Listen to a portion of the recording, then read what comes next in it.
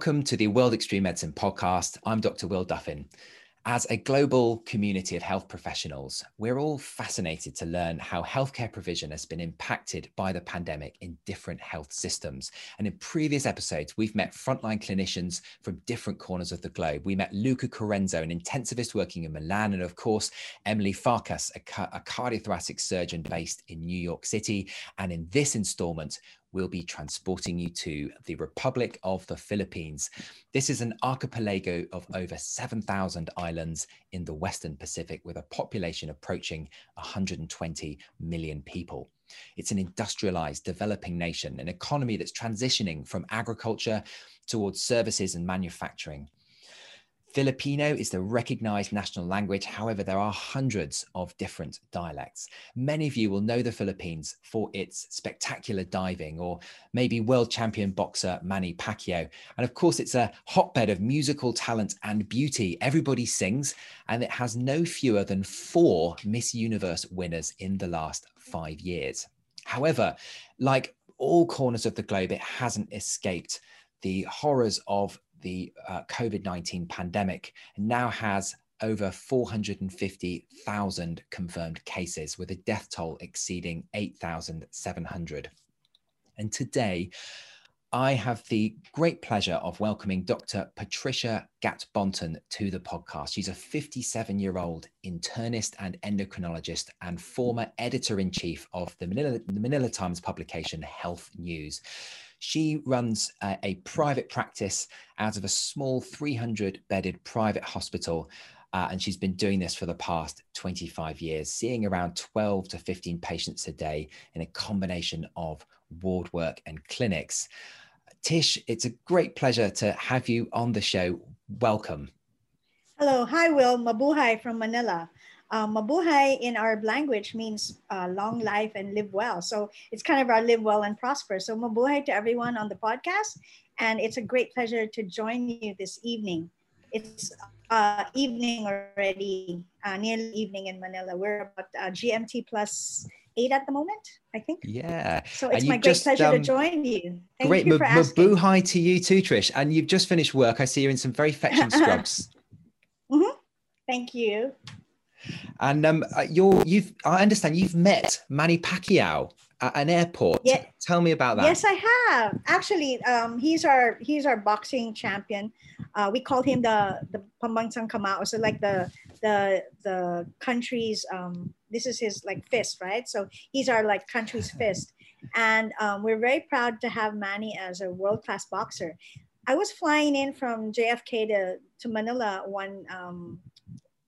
in one trip, and I didn't realize that he had gone to New York to receive some kind of an award from some magazine, some sort of I'm not sure if it was a SP award or some kind of award from a magazine. And he was on plane, and he was in business class. I was in the upper level. He was on the bottom level. And so when we found out he was on the plane, we said, well, how are we going to be able to manage this? Because we didn't want to make it embarrassing for him. So we went into the lounge because he was at the lounge, and we said he can't escape us in the lounge. So we were all doctors. There was about maybe 10 of us traveling together. And I met his wife in the toilet. I went up to her and I said, hey, do you mind? Because we're a group of doctors, we'd love to have a photograph with you and your husband. Would that be possible? And he was really actually sitting just quietly in a corner reading hardcover. I don't know. I think it was some kind of a hardcover book. And, she said, oh, yes, of course, certainly. And so she, and I sort of went out and I got the people together. Hey, guys, we're going to have an opportunity to have a photo op. And so she went up and he just looked up and he said, oh, and he said, oh, how nice. You're all doctors. And he had a little conversation with us. And so he agreed to have a photo. We didn't want to abuse his kindness in having one photograph with everybody. So we did a group photo, made sure that I was standing right next to him. Then I cropped everybody else out of the photo.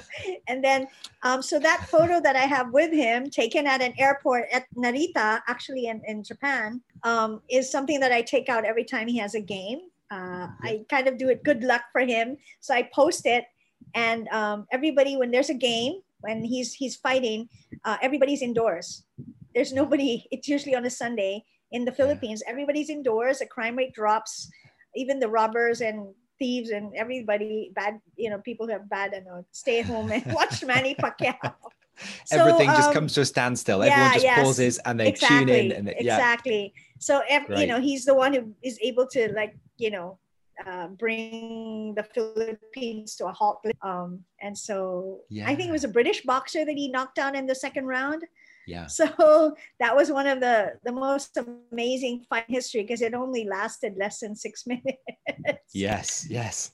He knocked somebody out, right? So we are well known for Manny, but we're also well known for, as you mentioned, beauty and also singing. I was saying, if anybody went to a hotel or a lounge or something in a especially in the Middle East or even in Europe, and you hear a really, really good band, ask them.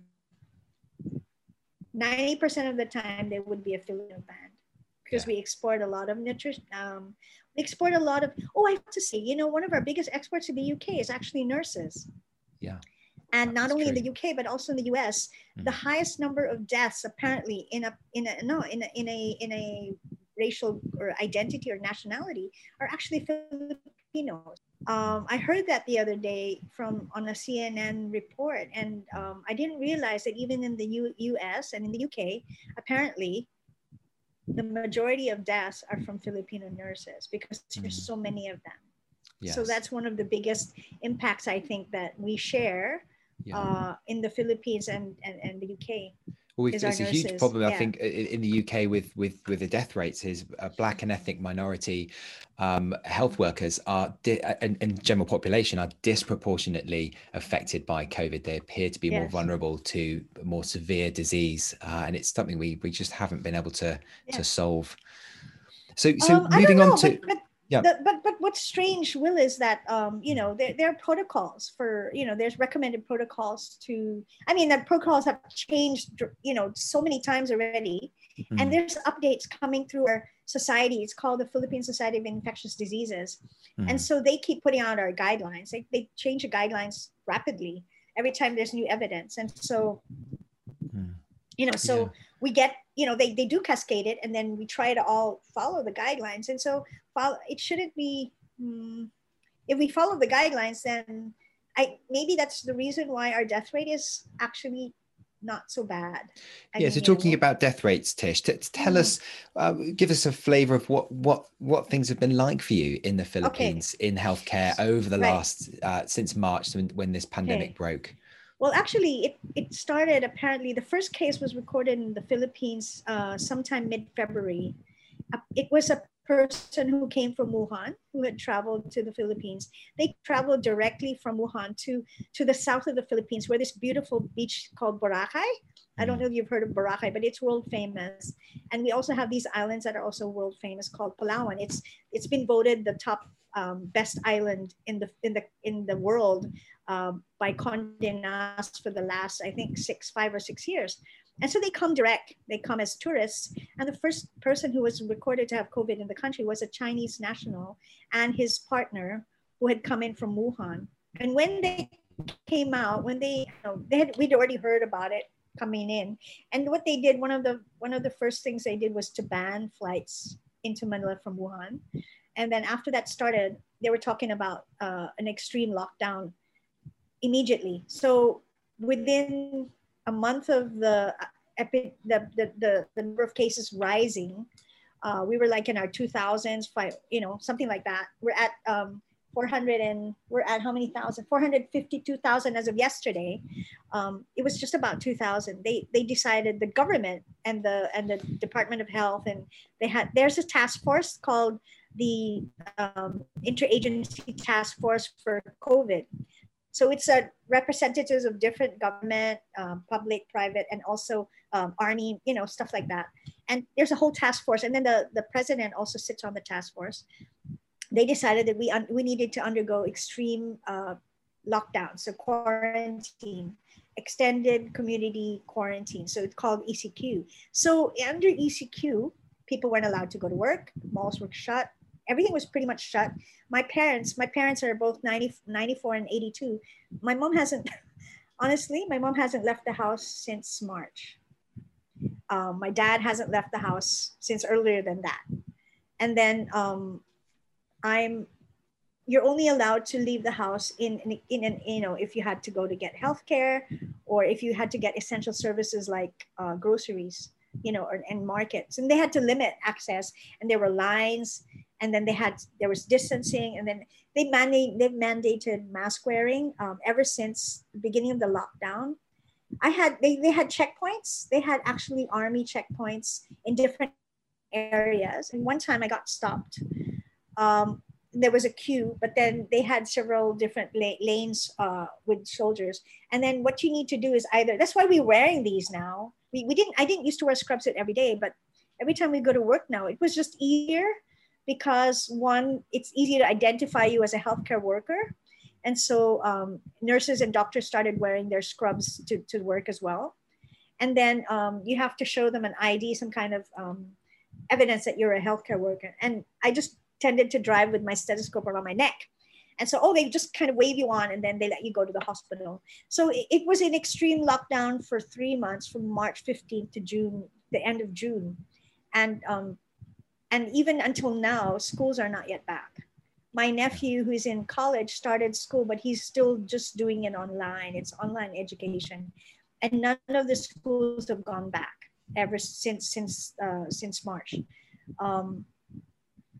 People who are at the moment 65 and above are not allowed to leave the house still, right? And 18 unders, so even children or teenagers are also not allowed to leave the house. And they encourage working from home now. But what happened was, when the pandemic happened, there was not only the extreme lockdown, but difficulty because people started, it affected economics. But the thing is, people would grumble and complain. But what's different, I think, for us is that my countrymen are more cooperative and compliant with the government regulations. We didn't, what we've noticed is that compared to what I'm seeing, I've been following the US through the New York Times, as well as you with the Guardian and Daily Mirror. I've been looking at what they're putting in the headlines, and you're seeing people going out and then not wearing masks. But in Asia, we've had outbreaks of we've had SARS before, and we've had MERS-CoV, and we didn't have an extreme case because government mandated mask wearing. This is the first time it's happened in the Philippines, but in Hong Kong and Korea and Japan, they had mask wearing even earlier. And so Asians are more used to, I think, wearing masks. And so it's not unusual. It's almost a fashion statement in Japan, actually. But in the Philippines, when they said that you needed to wear masks, what they did was private corporations bought, they ordered from China and from neighboring countries, because there was a run on masks, surgical supplies, and gloves and stuff like that. People panicked and started to hoard. So what they did was large corporations actually bought and then started distributing. And then you had church groups who were distributing to those who couldn't afford to have masks. And so they tried to manage the shortage.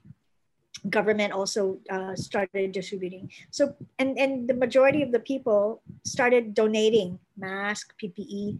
And our hospital, our small internal medicine department received so many donations, food, just support, so much support, PPEs, masks, things that we needed. And so that support from the community as well as private individuals was quite overwhelming. And so we were very grateful for all the help that we needed. What happened was nobody was allowed to do medical arts. All the surgeries, all the outpatient, all the elective procedures were stopped, and everybody just concentrated on COVID. So what happened was, when they said we couldn't go to work, by the 18th, a group of us in the hospital already formed a volunteer team to go on duty alongside our frontliners, because our frontliners are just our medical residents. And we didn't want them overwhelmed or also overtired. And we wanted also to show our support for them. So there was a group of us ranging from senior. I'm in the top end of that range, but I did have somebody who was 62, who was also our chairman, who tried to help as well. And so there was a bunch of us trying to unload the ER by seeing all the outpatient consultations that overwhelmed the emergency room.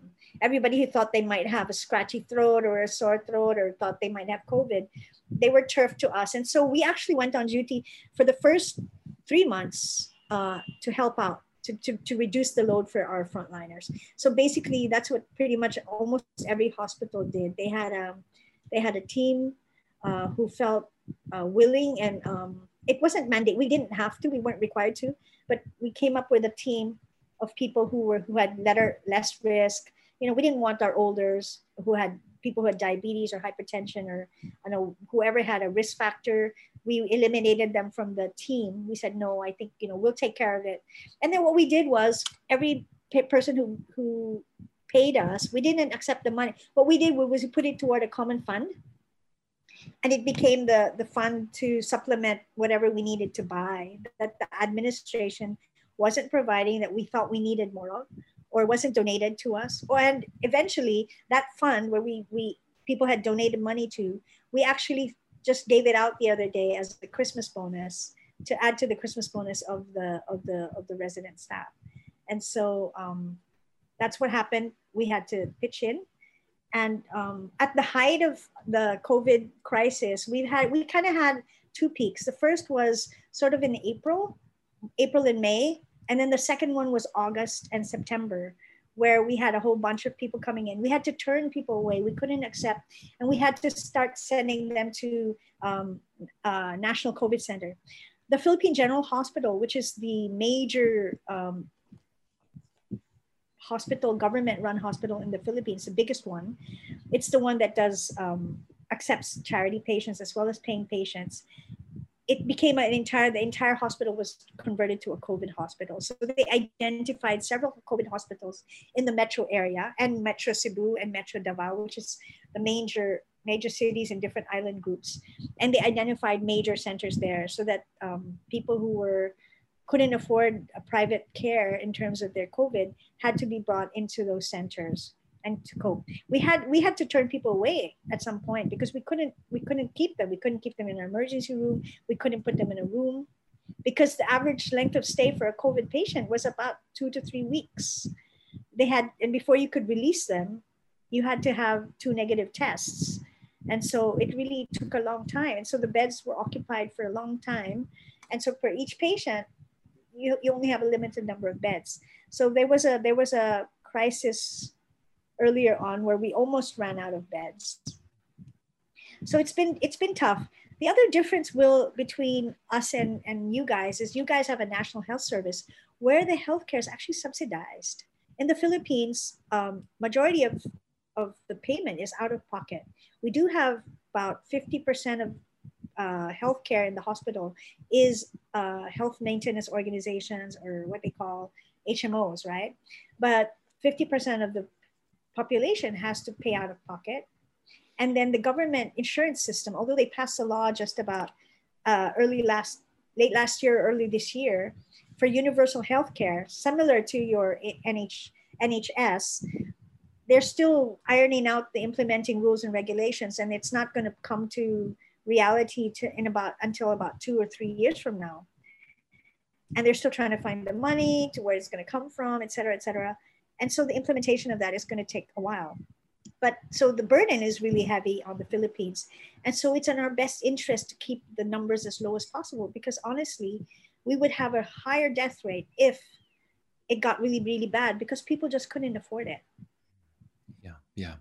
Yeah, Tish, it's very interesting hearing that. Many of those have parallels to certainly our experience in the UK. You describe all the camaraderie at the early start of the pandemic and the outpouring of support and from the public, particularly towards health workers.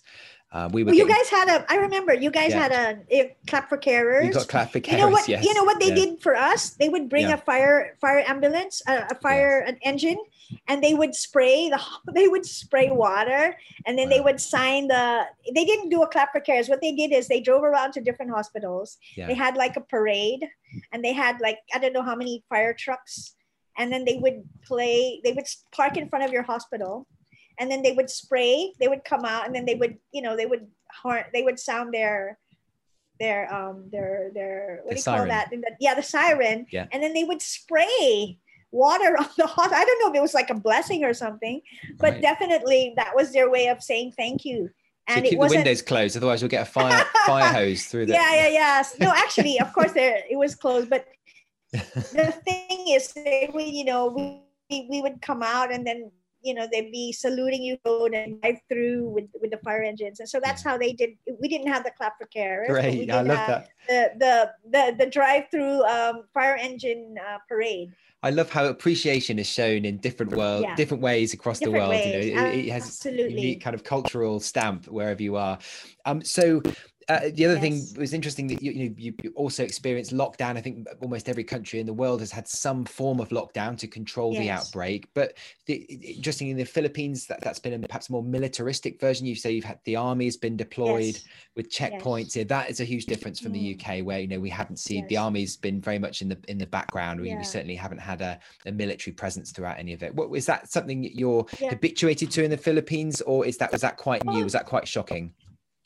No, it's not shocking because well, in our past we've had several coup attempts before. This was in the during the time of we've had 3 EDSA revolutions already, right? So every time we had a EDSA revolution, we'd have army in the streets and tanks and stuff. So actually it's not so much of a shock, but the army was only to ensure that it's more of ensuring rather than luck, there were fines, supposed to be fines if you're caught out and you're not supposed to be on the road and stuff.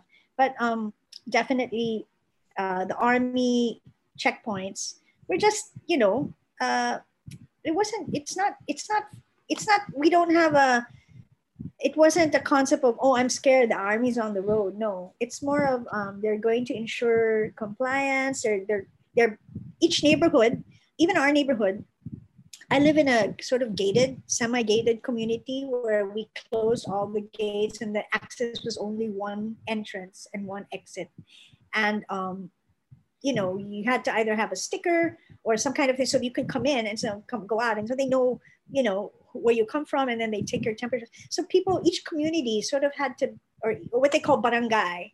We have little political units called barangays, and they take care of their own area. So, for example, if you live in Bristol, and so there's a small, Bristol takes care of itself, and it can impose pretty much how it wants to set this up. So you have a little bit of independence, but again, we do have an overall task force where the president is the head of the task force, and he has some generals, then he has the Department of Health secretary, and then he has some intergovernment agencies, the Department of the people who take care of distributing relief and all of that. So they have all of that in board, and they meet regularly, and then they have an update every week on national television. And then you have, and then there's a Viber group from the DOH that sends out the data every day.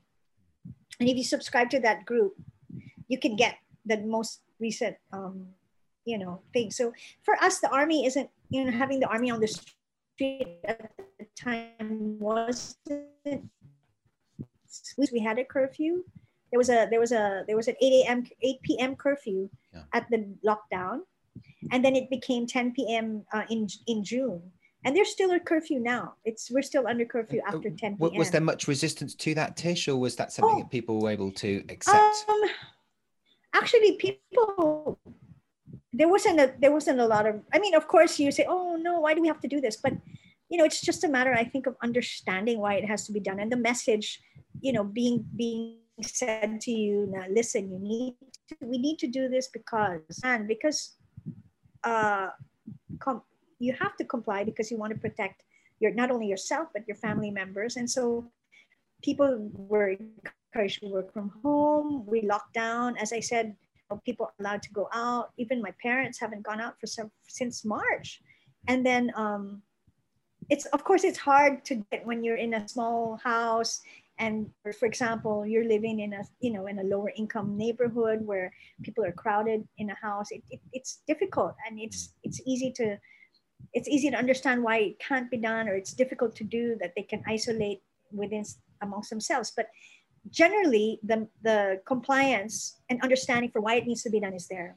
Of course, all the collaterals, like, you know, my brother and his daughter lost their jobs. A friend of mine closed her restaurant. So there's economic collateral, yes. And as hard as it is to accept it, the bottom line is, as long as you understand that health is the most important, you don't want people to die, you don't want a loved one to die, you don't want to catch COVID, you don't want to die of COVID alone in the hospital with only healthcare workers around you. When they understand that, then compliance is easier. And so for us, it's kind of strange to read the headlines in not only America that they're losing their individual rights are being violated because they're being asked to wear a mask, and also in England sometimes I've been as I said, I follow the Guardian and the Daily Mirror, and I see the headlines about about mask wearing, not mask wearing, and we're like, why can't they just get their act together and say everybody has to wear a mask? In the Philippines, in Manila now, everywhere you go, you have to have both a mask and a face shield, which is a facial covering. They manufacture them very cheaply, where there's a plastic shield, and then something that just hooks it to your ears like a pair of glasses, and you wear that, and then you have your mask underneath, and everybody goes out with it. You can't go into public areas without it. And you would have either security guards, meaning, each establishment has security personnel.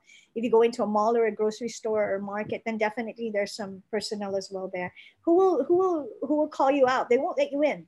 And there's signs everywhere: no mask, no entry; no mask, no face shield, no entry. And then everywhere there are these, alcohol dispenser stations, either the automatic ones or the guy will literally spray your hand. Wow. And then they have contact tracing. You have to either you take a photo with your phone, a QR code, and then you fill it in before you go in, or you have to write it on one of those, the handwritten jotter where you put your name, your address, your contact number, and then the time that you were there. So you got to log in. And, it's tedious. Do you think that the widespread adoption of PPE, like masks and face visors and things like contact tracing, has been perhaps easier in Southeast Asia than in Western Europe and the US, because you've been perhaps more exposed and to respiratory viruses with SARS and and other recent outbreaks? Do you think that's made, in a sense, that easier for the government to enforce? Absolutely. Yes, because somebody, like, for example, Hong Kong had a really bad outbreak. I lived in Hong Kong for a while, and Hong Kong had really bad COVID, SARS-CoV, and also MERS-CoV. We had a little bit of MERS-CoV because we had a lot of Middle East workers coming back years back, and they had the same sort of, everybody has to wear a mask. And so I think in Southeast Asia in general, Japanese, Korean, South Asia, and Southeast Asia, ourselves, Singapore, everybody in Asia and South Asia mandated mask wearing very early on, and it was a general trend. And I think compliance is a little different because of our cultural. I think it's a cultural thing where you follow a leader. You don't tend to assert individual rights. I don't know if it has something to do with having been colonized by different countries for such a long time before. I mean, most of the Southeast Asian countries have been colonized in the past. We were colonized for a very long time by the Spanish, 300 years. We also colonized us for a little bit. And then we had the Americans, of course. And so I'm not sure if that's built into our psyches, but we tend to follow mandates from the government a little bit more, a little better. Yes, it's very interesting observation, I think, Tish. Certainly in the US and the UK, we are definitely on the liberal end of the political spectrum. And I think people, this notion of freedom of speech, individual rights, and perhaps a shrinking of the state is very prominent. And that perhaps does make it harder for population level public health measures to be implemented when you don't have the adherence of your populace, because they're all thinking, well, what about my rights? These masks are don't let me breathe, I should, it's my body, it's my choice. There's all that kind of rhetoric that's coming, and I mean, rightly or wrongly, it does create difficulties, I think, from a public that's health why perspective. it's very hard for us to understand, because given you guys are much luckier, you have a National Health Service, you have much more resources, your countries are much richer than we are. So for us, if we don't have compliance, then we would be in deep trouble. That's why it's being hammered messages. Really, the messaging is so important that what's more important. So the last one was, there was a couple of messages. The last one was, okay, no Christmas this year, to make sure that you're all at Christmas next year, something like that. Because, Christmas is a big deal. 90% of the country is Catholic. We're the largest Roman Catholic population outside Rome or outside Italy. So it's a big deal. And, tonight, the 16th, is when we start our Christmas novena, where you start from the 16th and you end on the 24th. And everybody goes to Mass. It used to be midnight. And you go every night for 9 nights, and it's like a what they call like something that you promise to do, because you're either giving thanks or asking something from God, and this is how you're going to you do your share, and you pray that God answers your prayers. And so the novena, which is part of the Christmas ritual, the 16th is when it's starting. People would flock to churches in the early morning. And, we do this, there was a midnight one, and then there's one at 5 o'clock in the morning. People would get out of bed to do this. And it's part of the national ritual, the Philippine Christmas ritual. And that's banned. We're not allowed to have more than 30 people in a church at any one time. And can you imagine? So what we're doing now is we're doing it online. My mom is actually going to stay up and go to church tonight at midnight. But part of it is being at the church and greeting other churchgoers and stuff. But we can't have that this year. So we have to go online and get it done. And people do that now. So everyone's going to church online, and we're going to do our Philippine Christmas online, going to the masses. So that's how badly we've been affected. And Tish, in terms of different families meeting up geographically over Christmas, is that permitted in the Philippines? Is there any relaxation of lockdown measures during the holiday period, or is there's none. Actually, they've been going on television to let us know that you're not supposed to have more than 2. Like, for example, my family is a family of 11. Okay, so that's my nuclear family. Those are my parents, my brother, my brother, my sister, their spouses, and the grandchildren, which is only 4. So we're actually only 11. But they said 10 people without exceeding your household, and only one other household. So for us, my brother lives next door, and so my household and his household have been mingling ever since the beginning of the lockdown, because we share the same sort of house. I mean, they're right next door, and the children are in and out. My brother comes in every day. There's a gate that separates. There's a backyard that we share, kind of. So we consider ourselves one household. And then my sister, who lives about 5 kilometers away, which is about 10 miles, 5 kilometers, she comes in once a week, and she has dinner with us on Sundays. And there's only 3 of them that come in. So what happens in the house is we have a fairly big one. So we have different tables. So they actually sit at a different table from us. And then there's a buffet where they pick up their food. And then we're in a different table. And then the next door neighbors are in a different table. So even if, so that's the maximum that you can have. We have 1 extra person. Yeah. But because, that my brother has 3 children. So we just say, no one's really checking. But really, you're not allowed to have more than that. And so the other night we had a Christmas party online. And that's how we've been doing Christmas parties and meetups with friends. Christmas, all of it is not on. As you know it. No, not as we know it. Yes. Definitely not. No. Yeah. And tell us, Tish, about the vaccine in Philippines. What is there a plan for vaccine rollout? What does that look like in the Philippines? They're waiting on. I don't know. I think we're purchasing. I think the Chinese, I'm not sure if it's a Chinese vaccine. I'm not very happy about that, actually. I would rather get the Moderna vaccine because of the storage and also, of course, the efficacy. I'm not sure what the government plans to buy, but there is a plan, and I think they've pre-ordered a vaccine from China. I'm not so sure about that. Of course, you know, we have vaccinations for polio, for TB. TB is mandated. So when you're born, you get a TB vaccine. There's polio, DPB, you know, all the childhood vaccinations.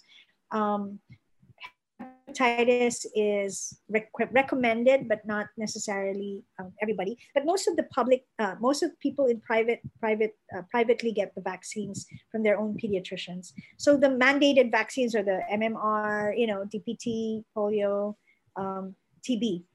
So vaccinations are pretty good in the Philippines. Most of the children, as long as they're children, were vaccinated either in their government health centers or health centers in their community or in schools.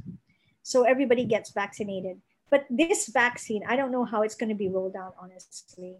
First of all, the resources to pay. I'm not sure if it's going to be paid for by the government or by industry and, you know, NGOs, non-governmental organizations, corporations. We have many, many large corporations that, you know, that have donated lots and lots and lots of money already to help the government, and they've been really, really good. There's this one corporation called San Miguel who ordered a lot of PPEs, flew in all sorts of things from all over the world, and then distributed it for free.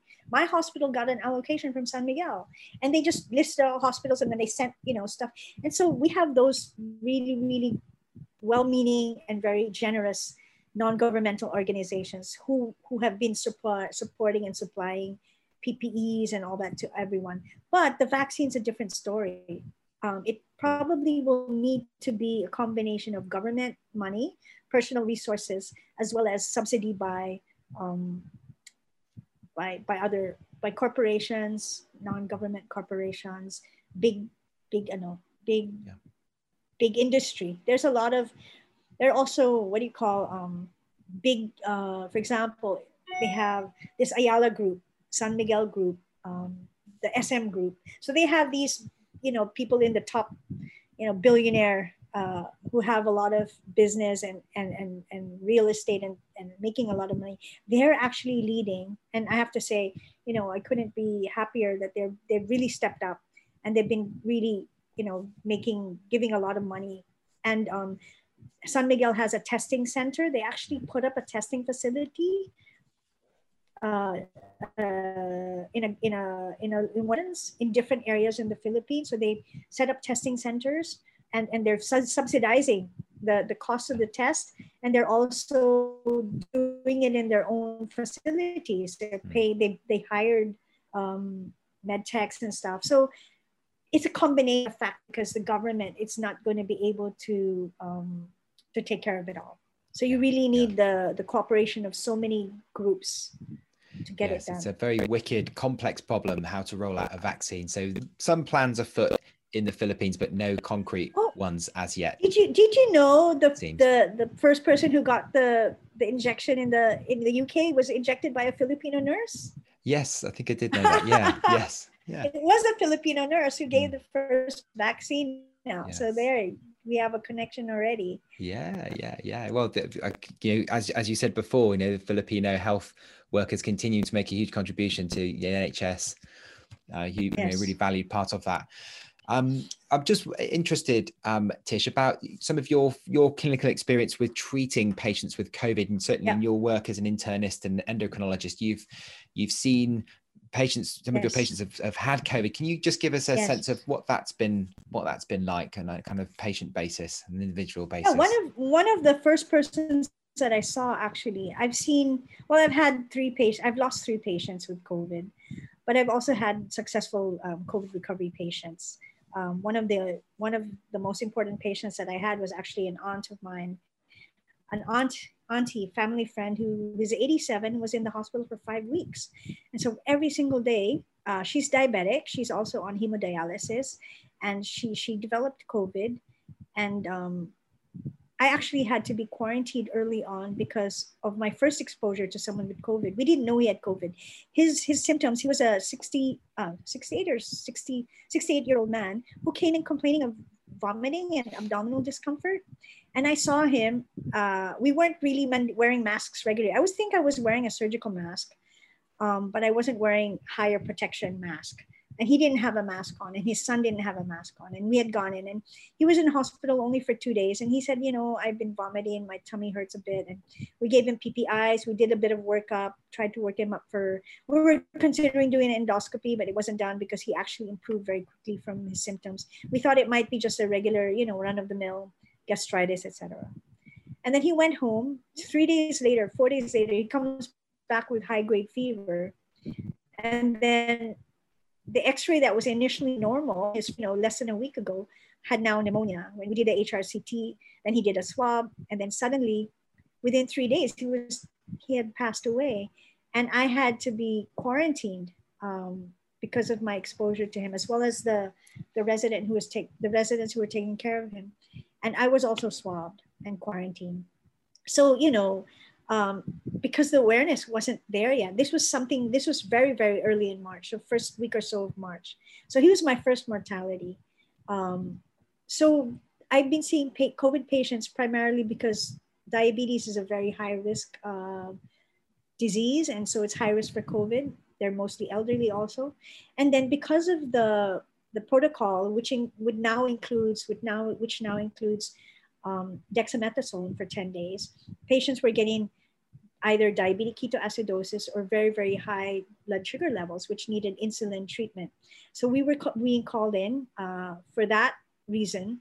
And so I was going into the COVID ward to manage the blood sugars of patients who have, me and along with other colleagues, endocrine, one of my other colleagues declined to see patients, and she's younger than me. And she decided that, for her own health and safety, she decided not to go because she also has children. So she didn't go. And so there were only entire time, there were only 2 of us out of 5 who were really willing to go into the ward. So I would suit up every day. And then, we wear the full PPE, and then you'd be going in and seeing the patients. And so for me, it was traumatic because, you could see them all alone. And the first person who passed away, I was only in touch with his family through telephone. His son actually also was positive, and he was isolated and quarantined in the community. There's an alert when you become positive. What happens is there's a community alert, and there's also a barangay alert, meaning the place where you live is told. And so they're supposed to ensure that you stick to your quarantine. And so they kind of put a cordon around your house. It's kind of stigma. There's a bit of a stigma actually associated with that, is they are not allowed to leave the house. And then there's somebody responsible for, if you don't have a family member that can go out and do it for you, then somebody from the community is in charge of, providing you supplies. If you need it, they'd leave it outside your gate. And then, you pick up stuff like that. So it was quite traumatic because his son had COVID. And he wasn't able to, even his father, there's an immediate cremation because Filipinos don't necessarily become cremated. We're Roman Catholics. We like to be buried in the ground with all the rites and services. And so it was a big deal to receive father in cremated. It's health mandated. It's public health. Whether you like it or not, you will have to be cremated. So that's how they received their parent in a cremated state. And that was heartbreaking. And, I had to call them and let them know that their dad was in extreme measures. And they decided not to DNR, no resuscitation. And so when he passed, I called and let them know. Well, the hospital has protocols for release to funeral parlor. Funeral parlor comes, picks up, and then they cremate, and then family member has to go and pick up. Somebody has to go and pick up. And so that was one of the things that is hard. I think that was really hard for people who have lost family members, because not only because you can't be with them, we're very strict about not letting people in, even if they're dying. I understand that in other countries, they allow people to PPE up and go in. But for us, it's strict. So only healthcare people can go in. We do use those video, there's a video call or, something like that, but that's about it. And then the hard part, of course, is not being able to mourn together, because we don't have just 1 day viewing. We have, 3-day viewing. People are there 24 hours. And then it's like the funeral is not just one occasion and one viewing. It's like 24/7. So people will drop in all hours, and then you would have on the last day, the day before the burial, you would have a huge sort of, I wouldn't say party, but you would have a lot of people in, and people would come to support, and they'd stay for the mass and everything. So it's really hard because they now they limited. Now we have online burial actually, where you actually watch a funeral mass online. You attend someone's funeral online, and so it's just, the hardest part, I think, was because Filipinos are so very social, and we have so many of these rituals which surround rites for burial and marriage, and because of the Catholicism, and to have that restricted severely is very difficult. And I think that's the hard part for everybody, is they're not able to mourn properly. Yeah, that as must they be should. very, very hard. Very, very hard. And just one final thing I'd just like to hear your perspective on, Tish, is about the Philippines, your position on the globe in the Western Pacific. You're part of the Pacific Ring of Fire. You're very exposed to typhoons, earthquakes, natural disasters. Have you thought about what might happen if you experience the awful double whammy of a pandemic plus a natural disaster like an earthquake? So you've got more than one area of pressure being applied on your health system. How do you think would you be well placed to respond to that? Okay, so guess what? We had an earthquake earlier today, 6.1 on 6.1 Richter in Mindanao, in the most southernest most island in the Philippines. We had an earthquake today, and about two or three weeks ago, we had 2 sets of typhoons come through. One was it was supposed to be a really, really strong one, but it didn't hit Manila. And then the second one that was supposed to be less strong hit that way because we had massive flooding. So we have something like 26 or more typhoons coming through during the year in the Philippines. And so for us, and because they now can predict typhoons coming in, way ahead of time, that there's going to be a typhoon. So we're really, we're used to this. Oh, there's another typhoon. All right. And so, lockdown for the boats, no Coast Guard, no inter-island ferries, no fishing, no whatever. So they locked us down. Then evacuation is pretty good now. They do know how to evacuate very quickly, so to minimize loss of life. Of course, there's some things that you can't foresee, like the landslides and the mapping. So that's pretty hard. We've had, you've heard about our typhoons, Haiyan and all those those guys that have come through. So we have massive relief efforts. We have our departments of, the departments that take care of relief efforts, Red Cross, all of that. So in terms of disaster relief, we don't have a lot of resources, in the sense we have those really, really fancy, like equipment that if, for example, there was an earthquake and then you had to look for people in, we use like literally shovels and picks. And then we have crews coming in from other countries who send people to help, with ultrasonic, those kind of things. So we've had people do that. But for typhoons, for the most part, it's mostly people on the ground. The barangays would have their own, inflatable rafts, people would own their own. If they're typhoon prone, they usually own their own little catamarans that they build their house in such a way. When my father was growing up, they had a house on kind of, not stilts in a way, but it was an elevated house because they lived in an area in about 60 kilometers north of Manila, from a place 60 kilometers north of Manila, where they speak a dialect that I don't understand. Okay, it's so different from 60 kilometers below. And he lived in a house that had a, most of the living is in the top floor, and so the ground floor is where they keep their. So the boat, the catamaran is tied on a post to a post in the house, and as the water rises, the catamaran rises. So they're and then they have a very, very tall set of steps, bamboo or wooden steps, and then all they need to do is step out of their front door into the catamaran. It's because they have one, and they know that they tend to flood, and so that's how they take care of themselves during the rainy or flooding season. So we've actually done, many of us know because we've lived, it's every year. It just happens every year. So typhoon comes through. I think that in terms, Tish, how do you think if you were to get another Haiyan in the context of a COVID pandemic, do you think that would be enough to overwhelm the health system, or do you think that actually the processes and the resilience is in place from previous experience of those events that you? So we had the pandemic. We had a bad typhoon come through twice already. One hit the middle of the country really badly. Bicol region and everything. So the middle of the country was badly hit. Resources were made available. And then again, as I said earlier, we had an earthquake today. From all accounts, there's no injuries or deaths. And so, the other thing is, I think because it happens so often, our buildings there's a very strict code for when you build a structure, that it has to be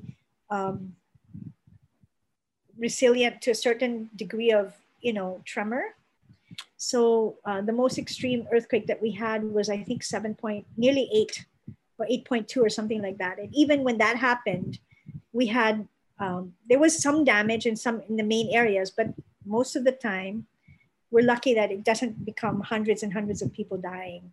So I think because of all the years of having to deal with this on a regular basis, as you say, resilience and also community helpfulness. There's a term in Filipino called bayanihan. And bayan is country. And it's kind of like the attitude of helping, extending yourself to your fellow countrymen. It's a national trait. It's a spirit of so whenever you see TV coverage of a disaster in the Philippines, you think there was nothing going on because people are smiling, people are waving at the camera, they're in floodwater, but they're still waving at the camera. They still manage to smile and make a joke. So I don't know if it's a trait, but I think the resilience of my countrymen toward these kind of things is really, really, over the years has been built up. And so in a way, it's adaptable and we can manage in many situations. And I think one of the saving graces is that we find humor in almost any situation. And so I think that's pretty much something that's developed over the years. Yeah, I think that's a really positive note to finish on. Well, thank you very much for your time chatting to us today, Tish. But in terms of what I've taken away from this, I think there's more similarities than there are differences in your experience of this pandemic.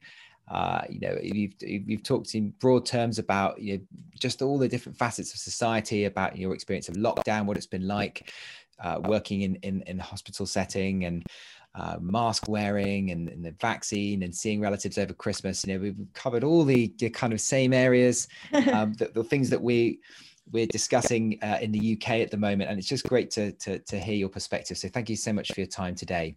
You're very welcome, Will. It's a pleasure and an honor to join you. And I hope that, we will all pray for one another. One of the things in the Philippines is that there's a novena. It's a time when everyone stops and says a little prayer, and that usually happens at 3:00 in the afternoon. And people have been doing this since the pandemic began. And there's a special Orasio Imperator, which is coming from I know that and everybody stops and says that prayer every day. And so I think that also being prayerful. I know it's not a big deal in many countries, but for the Filipino, prayerfulness is also a very important way to keep sane and also keep your head on the ground and be hopeful. I think that's part of the reason. And so at 3 o'clock every day, we pray for everybody across the world, not only our families, but everyone in the entire world, that everybody will survive this and that we will all get through together. It's a humankind thing. It's everybody in the world. And that's why sometimes, it's really sad that this is happening, but we have to ask ourselves, is there a question? Is there something we need to learn? Have we been abusing our environment and taking so much for granted for so long? I mean, just believe that, in biblical terms, plagues and stuff don't happen, for a reason. I always believe everything happens for a reason. So maybe there's something that humankind needs to go back to. Remember where they started back, and the pollution getting better, and the things that we used to see in the skies and everything. Even the pollution in Manila has improved tremendously. So I think that maybe this is God's way of reminding us that we need to do better by our planet and by each other. In general terms, everyone is experiencing this, and I hope that each of us and each of our countries really take it to heart that it's not a political thing. Illness and this pandemic shouldn't be made a political tool. It's the bottom line is it's somebody's health that's at peril, and whatever needs to be done to be able to ensure that we minimize everyone's risk and we don't transmit the disease to other people, that's just being responsible and just being a proper human being, right? So I hope that everyone gets that message, and everybody understands that each of us has personal responsibility toward our fellow human being to be able to take care of one another. Well, thank you for your prayers, Tish. And it's very reassuring to know that we're all in this together as a global community. Absolutely. Yes, and also there's a lot we can learn and take away from this pandemic and grow, and it's reminded of us of all the liberties that we previously took for granted. So it's nice to finish on a positive note. And for those of you tuning in, what has your experience of this pandemic been like as a clinician in the corner of the world that you're in? Have you been practicing extreme medicine on your doorstep? If you'd like to feature in an episode of this podcast, please contact us by email at admin@extreme-medicine.com. We'd love to hear from you. Look forward to seeing you on the next episode. Bye for now.